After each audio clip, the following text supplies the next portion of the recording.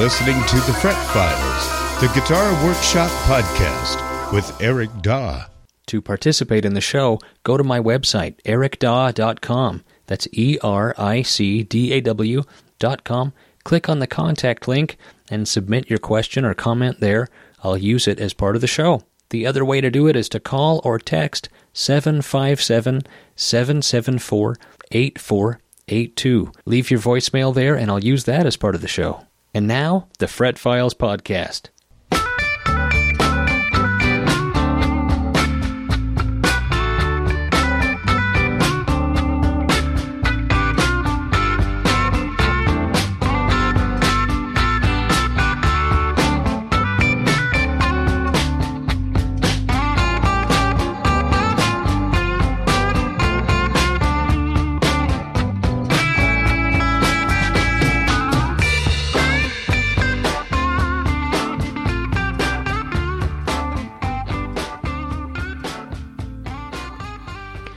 Be a slightly different show today. First of all, I'm by myself here, and I might do more of this going forward, but this is the Fret Files podcast. My name's Eric Daw, and this is typically a podcast about guitar repair and guitar building. Today is a little different. We're going to talk a little bit about guitars, but I have to address something.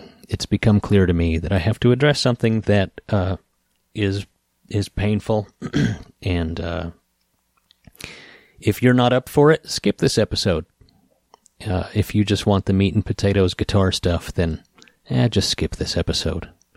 But we'll talk a little bit about guitar stuff, but I have to talk to you guys about something that I'm not looking forward to, but it's become clear to me that I kind of have to. I thought that I could just avoid talking about it on the podcast, because that would be the most painless way of dealing with it for me, but I can see that that's not going to work. Anyhow, this is the show, and here we go. You know, it's been a rough summer for me, and coming on the heels of a rough winter. And as long as we're talking about random non-guitar related things, Norm Macdonald died today. It's September 14th, 2021. And, you know, when I have hard times, I fall back onto things that make me laugh. And for the past 3 months, I've been binge listening to and binge watching Norm Macdonald content on YouTube, because there's so much stuff between his podcasts, his talk show appearances, his stand-up specials. Norm Macdonald makes me laugh like nobody else, and I was really sad to hear that he passed away, because I've been binging on Norm Macdonald stuff to try to lift my spirits over the whole summer, and I was literally, every day, every day listening to some Norm Macdonald stuff to make me laugh, because laughter, of course, is good medicine for you. And just listening to some more Norm Macdonald today when I saw the news that he passed away after a 9-year battle with cancer. He kept it very private. He kept it a secret. But yeah, rest in peace, Norm. And that's that. Let's do a couple things here. I want to. I was on the 40 Watt podcast. If you've never listened to the 40 Watt podcast, it's a good show. You should check it out. My episode is a few episodes back, and for the last half of this podcast, I'm going to play a segment of that interview. I was on there with Philip from the 40 Watt podcast, and it was a lot of fun. It was a good conversation. So if you want to listen to the rest of it, you should go over to the 40 Watt podcast, right? And you can listen to the rest of the episode there. So, but the last half of this show, I'll play some of that interview just for fun. All right, let's do a couple questions here. What do you think? I think I have a phone call to take. Let's see what we've got here. Hi, Eric. My name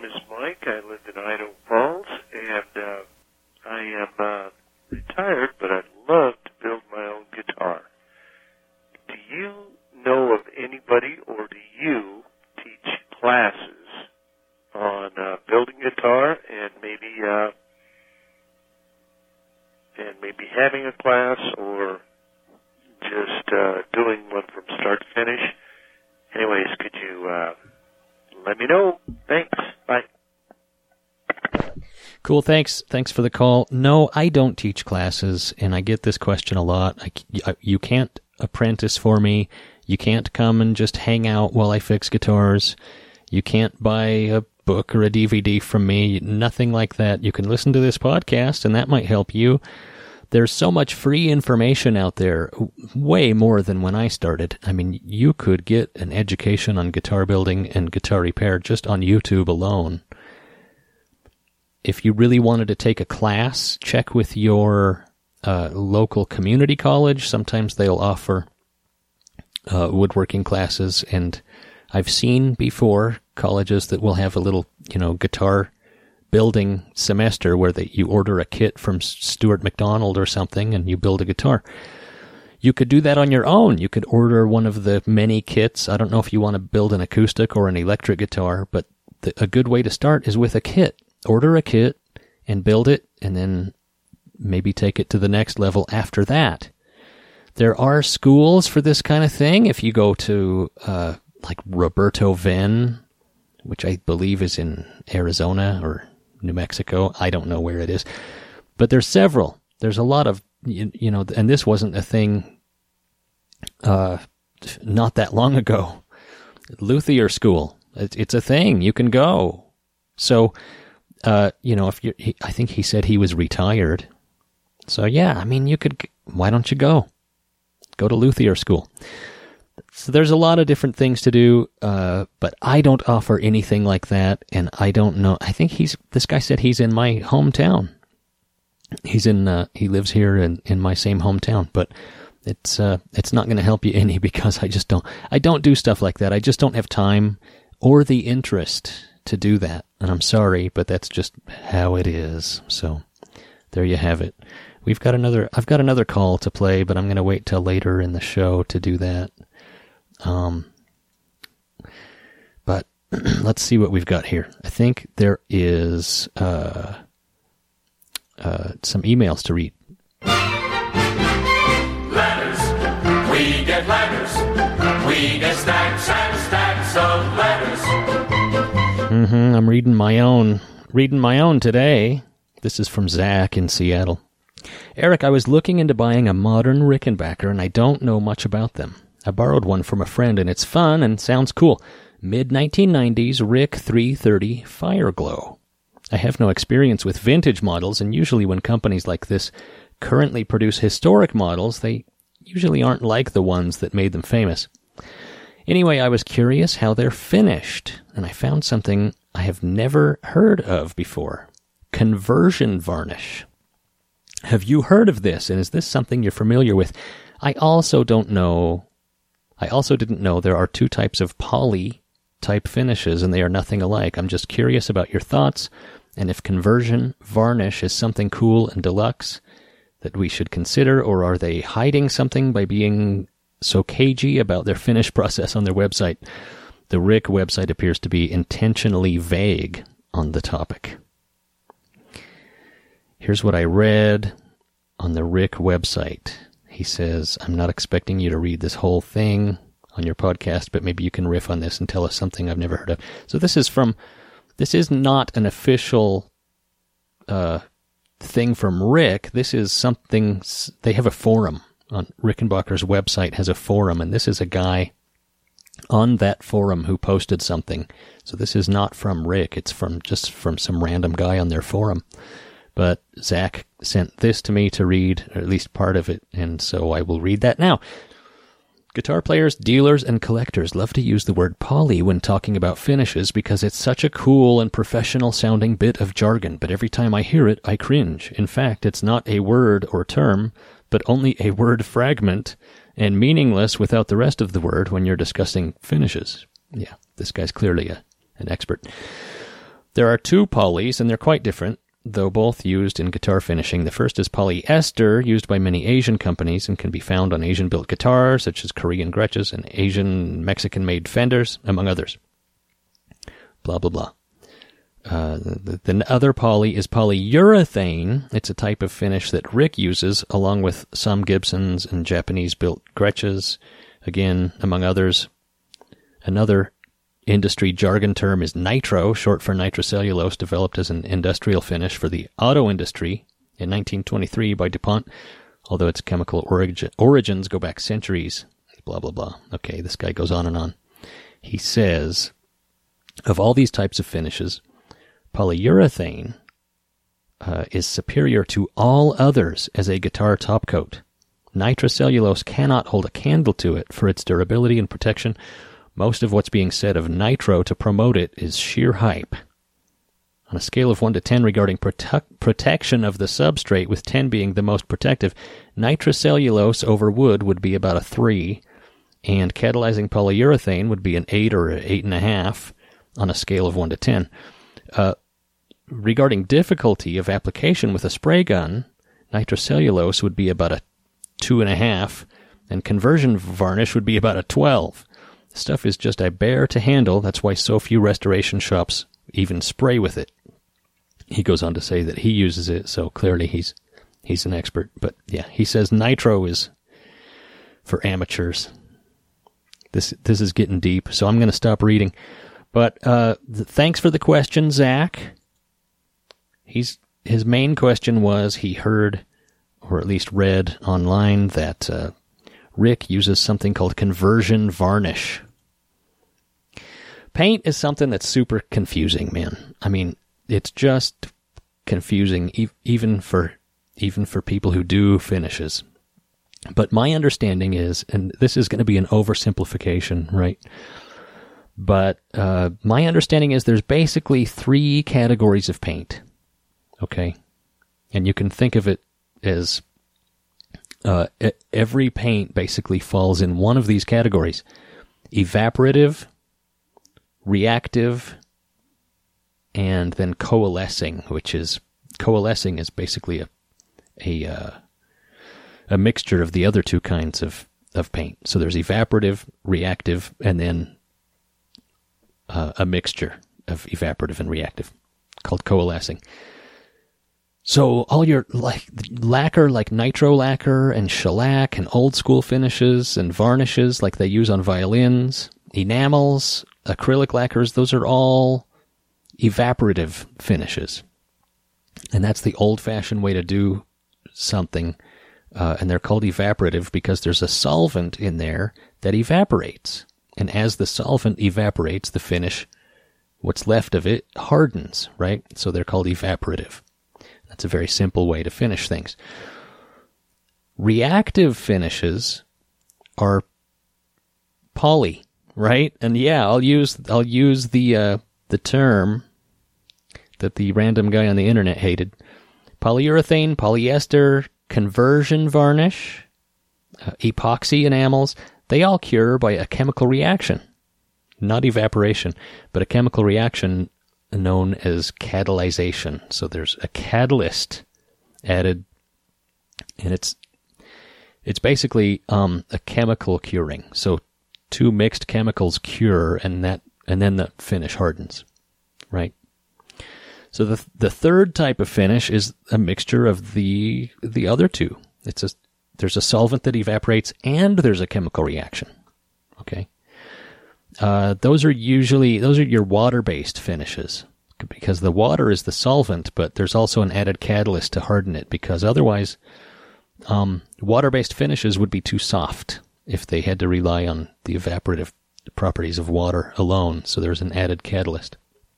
So those are the 3 types of finish: evaporative, reactive, and coalescing.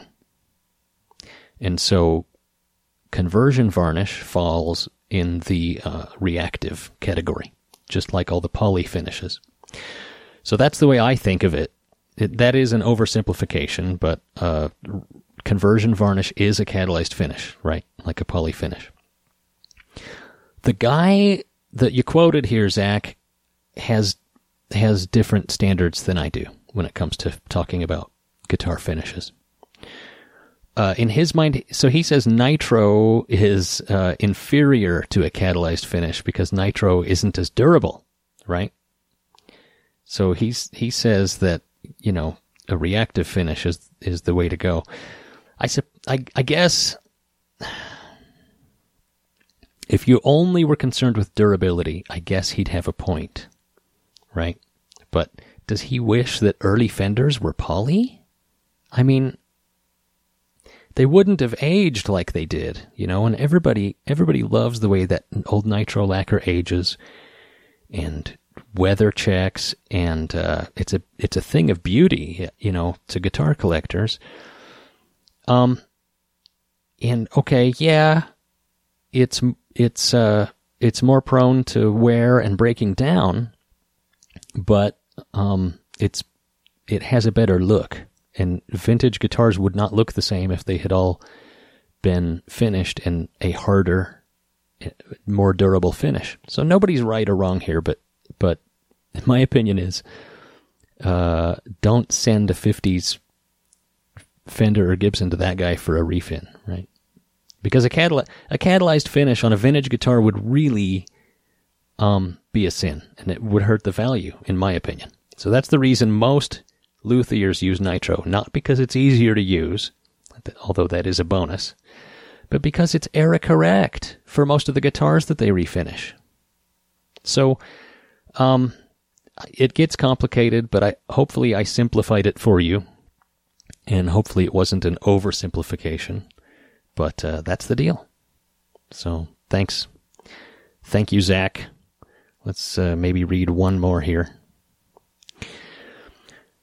This is from, let's take a look. Who is this from? This is from Chris in Long Branch, New Jersey. Hi, Eric. I hope all is well. I love the podcast. I have a question for a guitar scientist such as yourself. I have a 5-year-old Les Paul Traditional, and all of a sudden the pickup selector switch seems to have nearly seized. It takes quite a bit of force to flip it in either direction, and when I do, it sounds like there's some metal-on-metal grinding. This seems to have happened all of a sudden. I keep the guitar in its case, and I haven't gigged with it since before COVID. It only comes out a couple times a month or so for some brief noodling. I'd like to retain the original switch if possible. Is there some kind of lubricant I could try? What would be the best way to apply it? Thanks for taking my question, and keep up the good podcasting. That's from Chris in Long Branch, New Jersey. Thank you, Chris. Those switches, of course, are almost, they're mechanical. There's a lever, and just like the lever on the outside of the guitar, if you were to look at it on the inside, there's a fulcrum, and then past the fulcrum, there's a post that sticks out, and as you toggle the switch back and forth, this post moves back and forth, and it moves electrical contacts, right? So it swings back and forth, and it actually pushes two pieces of metal apart and breaks the connection. So when you select the bridge pickup, there's a little extension of the post inside the switch, which is pushing apart the contacts for the neck pickup. So it turns off one pickup or the other. And being a mechanical device, it can fail. What happens is, there's a pin that keeps that fulcrum moving, right? Like the center of a teeter-totter, or like a hinge. And there's a pin that goes through the post. And sometimes what happens is that pin comes out one end, and so it's just hanging on only one side of the hinge, and then it'll get real hard to flip, and it'll get very fussy, right? And basically doesn't work anymore. So that could be what's happening. You'll have to take the switch out and inspect it. That's what I would recommend. It is possible that it needs to be lubricated, but just a little bit of grease on those connections is all you really need.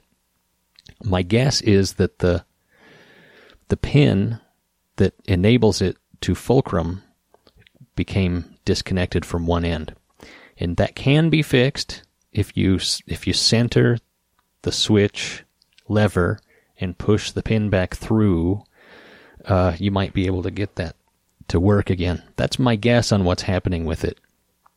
But man, there's a bunch of things that could be going on with it. There could be some kind of debris in there that's making it mess up. I don't know. You have to open it up and check it out. A lot of times you can get those to behave just by adjusting the little paddles that the post comes in contact with underneath there. Sometimes they become misaligned or misshapen, and you have to go in there with some needle nose pliers and kind of bend things and make it work. So try that. I don't know. You'd have to just take it out and check it out. But if all else fails, yeah, it might be time for a new switch, and that isn't great, because you said you wanted to keep it original, but, gosh, I think you said it was only a 5 or 10-year-old guitar, so really there's no difference between if you bought a replacement switch for it, just get a Switchcraft 3-position toggle switch. It's going to be exactly the same as the one you pull out of there, so it's really no big loss if you have to replace the switch. That's my opinion. Anyway, thanks. Thanks for the email. Let's take a break, and then we'll talk about some stuff here. We've talked a lot about neck straightening irons on the show, and people write to me and they say, Eric, where can I get one? Well, until now, I didn't have anywhere to send people because nobody makes them anymore, except for my buddy Rick at playersgearmusic.com. You can go to Players Gear Music. You can order a neck straightening iron. Some people call it a neck press or a neck heater.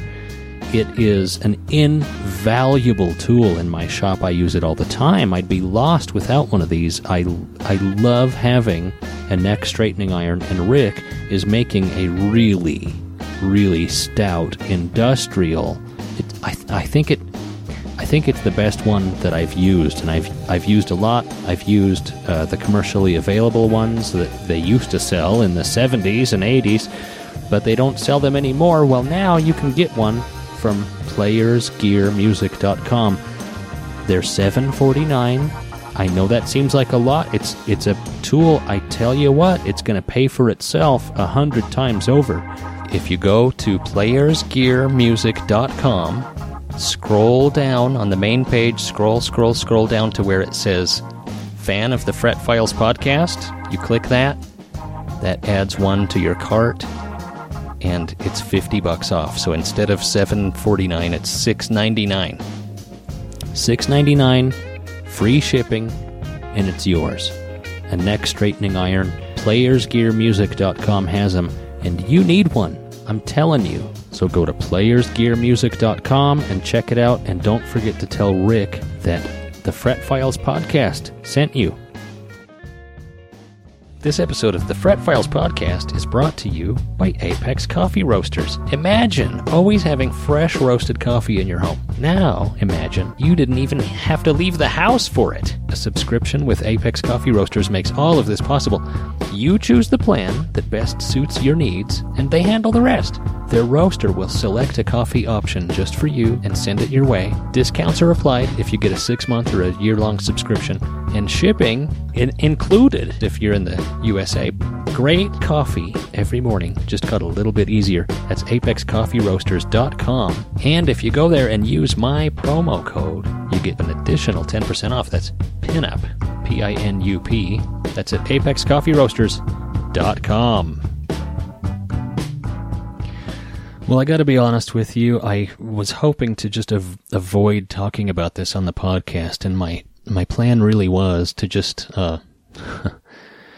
keep on trucking, and the issue would, go away because we'd just do the podcast and the best I could, and the things would be fine, right? So I had not planned on talking about this.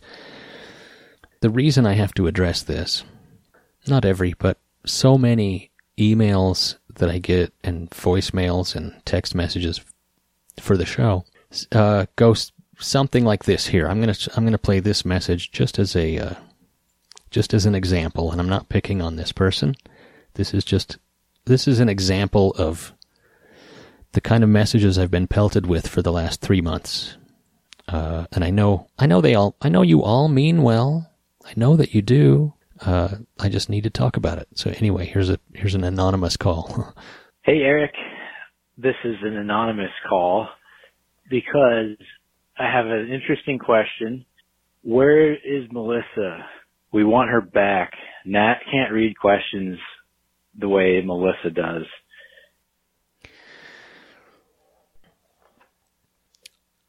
I have to watch what I say. And one of the reasons why is that, I'm going to leave this podcast up probably forever, It'll be on the internet for a long time. And I have 2 small children who I love very much, my little boys. They're only 5 and 7. And one of these days they're going to say, hey, Dad had a podcast. Let's listen to it, And I don't want to misrepresent anything, or I don't want anybody to feel bad. I don't want any family members or anybody that listens to this, or anyone who knows me, or anyone who knows Melissa, to listen to this and feel like they have to take a side, or feel like feel bad in any way. And I imagine my sons listening to this someday. And I love them so much, my little boys. They're my life. They are everything to me. Family is everything to me. This podcast is just something that I started doing for fun, and it became part of my business. And then my wife, Melissa, became my co-host. And I never, ever, in a million years, thought that this would happen. But Melissa did not only leave the podcast, okay? And this is hard. This has been absolutely devastating on a personal level. It's difficult for me to talk about this, okay? But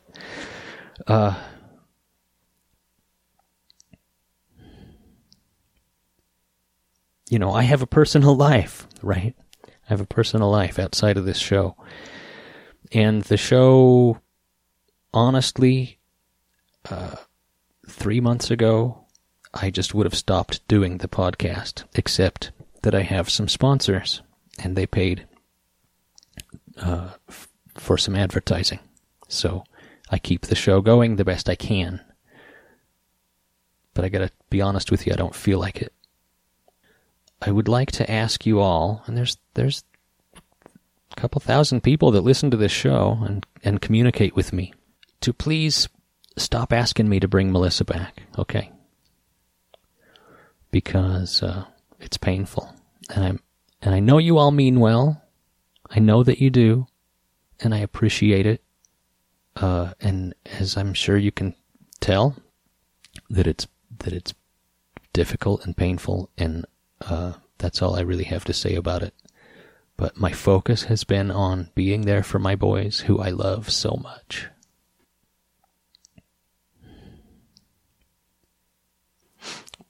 Because they're everything to me. And so I'm trying to stay on top of business, the podcast, repairs, custom guitars, okay?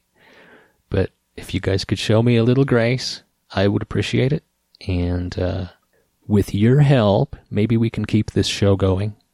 But it's felt pretty close to the end for the show, okay? And maybe it is, maybe it isn't. Maybe I'll get second wind here. If Nat keeps wanting to co-host, that would be cool. Or if I find a different co-host, if he doesn't want to do it, I don't know. But I have obligations. I have sponsors. I have listeners. And this podcast helps my business. So I've kept it going. But sometimes it's difficult. Okay? And I'm trying to be honest and open. But I had to address it because almost every email or message I get ends with, please bring back Melissa, or where did Melissa go? So I've said what I'm going to say, and I'm not going to talk about it anymore. But if you would please refrain, and I know you mean well, but if you'd please refrain from asking me about it, I would appreciate it. Okay, with that said, I'm going to play a bit of this interview that I did on the 40 Watt podcast, and that'll wrap it up.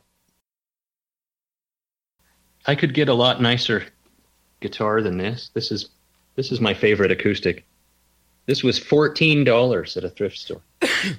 Oh, that's awesome. With these little swan decals. It already had them on there, but it didn't have a bridge. I had to find an old bridge, and I didn't have a pick guard. I put the pick guard on, but this is an old K acoustic guitar, and it was $14. And I love the way it sounds, and I love the way it plays.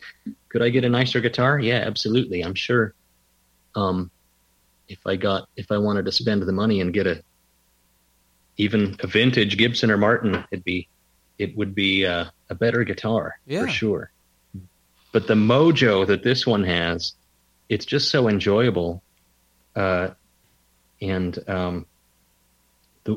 like the way it sounds. It's kind of boxy, and I play a lot of, like, on acoustic, I play a lot of fingerstyle blues and stuff, and it's just perfect for that. So, yeah, I've talked about him on the podcast before. I'm going to have to end up getting him on the podcast, but I have a friend of mine, Ronnie, owns a music store in Clarksdale, where I'm from, and he has almost built his, like, he doesn't carry, there's no brand he carries. He's not a dealer for anybody. You know what I mean? He's a small town, mostly secondhand store, mostly consignment store. So you never know what's going to be in his shop. But one thing that he has done consistently is buy up every K or Silvertone or that arch top or acoustic that he can find. He works as best magic he can as a guitar tech to try to get it playable, to make it usable, and then he sells them. And are they the best playing, best sounding guitars in his shop? Absolutely not. Absolutely not. The secondhand Takaminis and the secondhand, like, X Series Martin that's in the shop plays better. Maybe technically sounds better, but are they cooler? Hell no, they're not cooler. And so what sells? The arch tops and the Ks and the, all those old guitars that just have this energy. They have a vibe. And yeah, it's a different thing. I'm a big fan of this, like, what I call the second tier vintage American-made guitars, because the Fenders, the Gibsons, the Martins, the Gretches, they're just out of my price range. I mean, I suppose I could probably buy one if I wanted, but then it's like a liability. Like, I have this guitar that's worth $30,000. Like, where am I even going to put that? Under my bed? Yeah, exactly. In a bank vault. So I love to buy K, Harmony, Dan Electro, Silvertone, Regal. I have a couple vintage Parlor guitars that are Washburn Parlor guitars. Oh, wow. And yeah, almost all, because Washburn, now you think of them as like an Asian-made kind of, middle of the road, right. Budget acoustic, but Washburn made excellent guitars 100 years ago.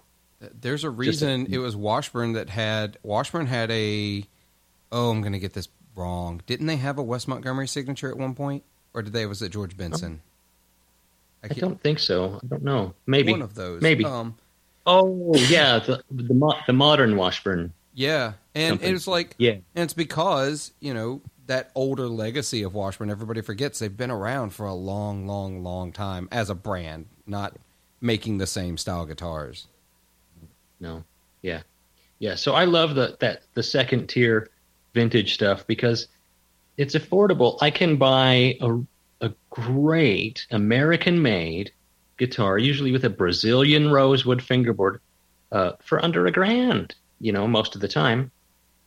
And you just can't even come close to that with the top tier stuff. No, not at all. I was at Summer NAMM in Nashville a few weeks ago, and I went over to Carter Vintage, and I filmed, and I still haven't put that video up. I need to do it.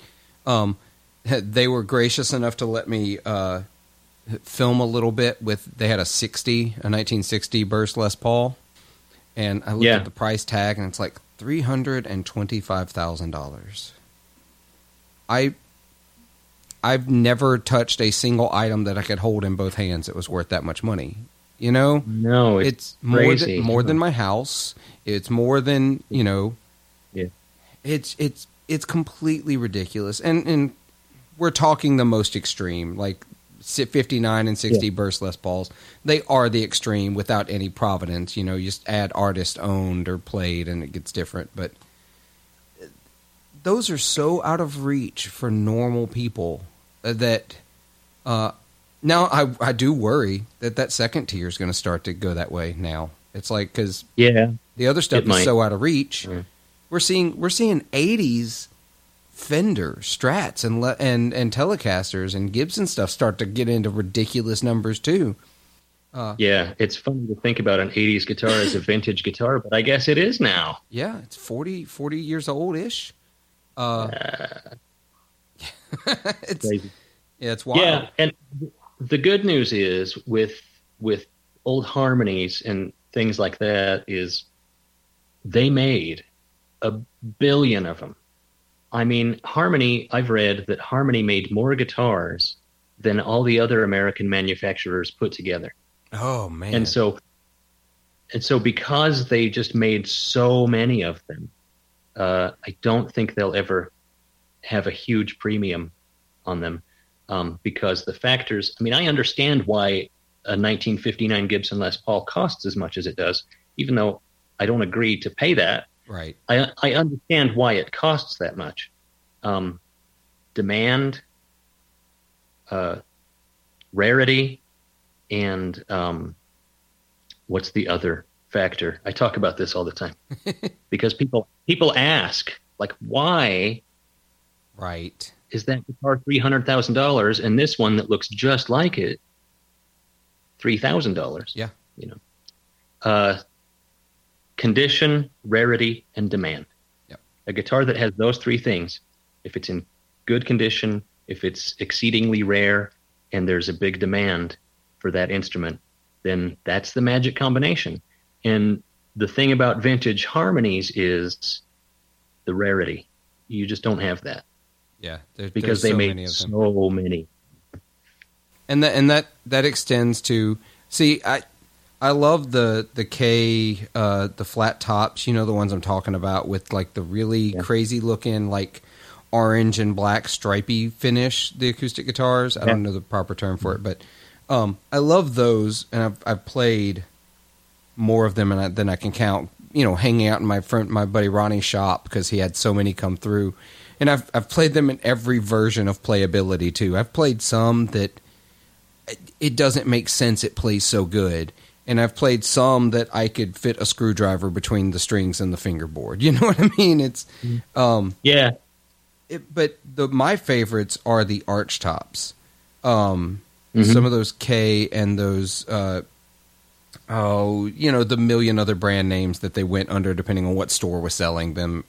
But old Craftsman. Yeah, Craftsman. Oh, was it the Craftsman has the Zippo pickups? Oh, I've played a few of those that I can't believe I didn't buy them. This is where I have a terrible memory for model names. I think it was Speed something. Speed Demon? That's what it is. It's got to be that one. Speed Demon. They're such cool guitars, but I've always been a sucker for arch tops because I love that style of music, the blues and the jazz that were played on them. I don't have one currently, and I need to get one, but they have that vibe, and you're right, there are 1 million of them out there. Otherwise, Ronnie wouldn't continue to be able to find more and more to fix up, and he can buy them so cheap because there are 1 million of them. And occasionally, you know, he gets one. And he's like, I can't make this play. Like, there's nothing I can do to make this playable. This is a wall hanger. Yeah. And he sells it as a wall hanger, you know? Sure. Yeah. Yeah. And so I love those old guitars. And so getting down that road, because I really want to talk about some of the blues stuff you're into, because I get a lot of people on this podcast. I don't often get to talk to people who are as into the blues as you are. So you also, I want to tell our listeners, your love of classic things isn't just 1930s sewing machines and 1950s guitars. You have like an old school Oldsmobile with a Rocket 88, if I remember correctly. Yeah, 52 Oldsmobile. I took a little drive in it this morning. Oh, see, I have a lot of kinship to that song, Rocket 88. Maybe the first rock and roll song. You know, we're not going to go way down that rabbit hole. But I'm a public librarian. That's what I do. I'm a public library director. And Jackie Brinston, who was a saxophonist who sang Rocket 88,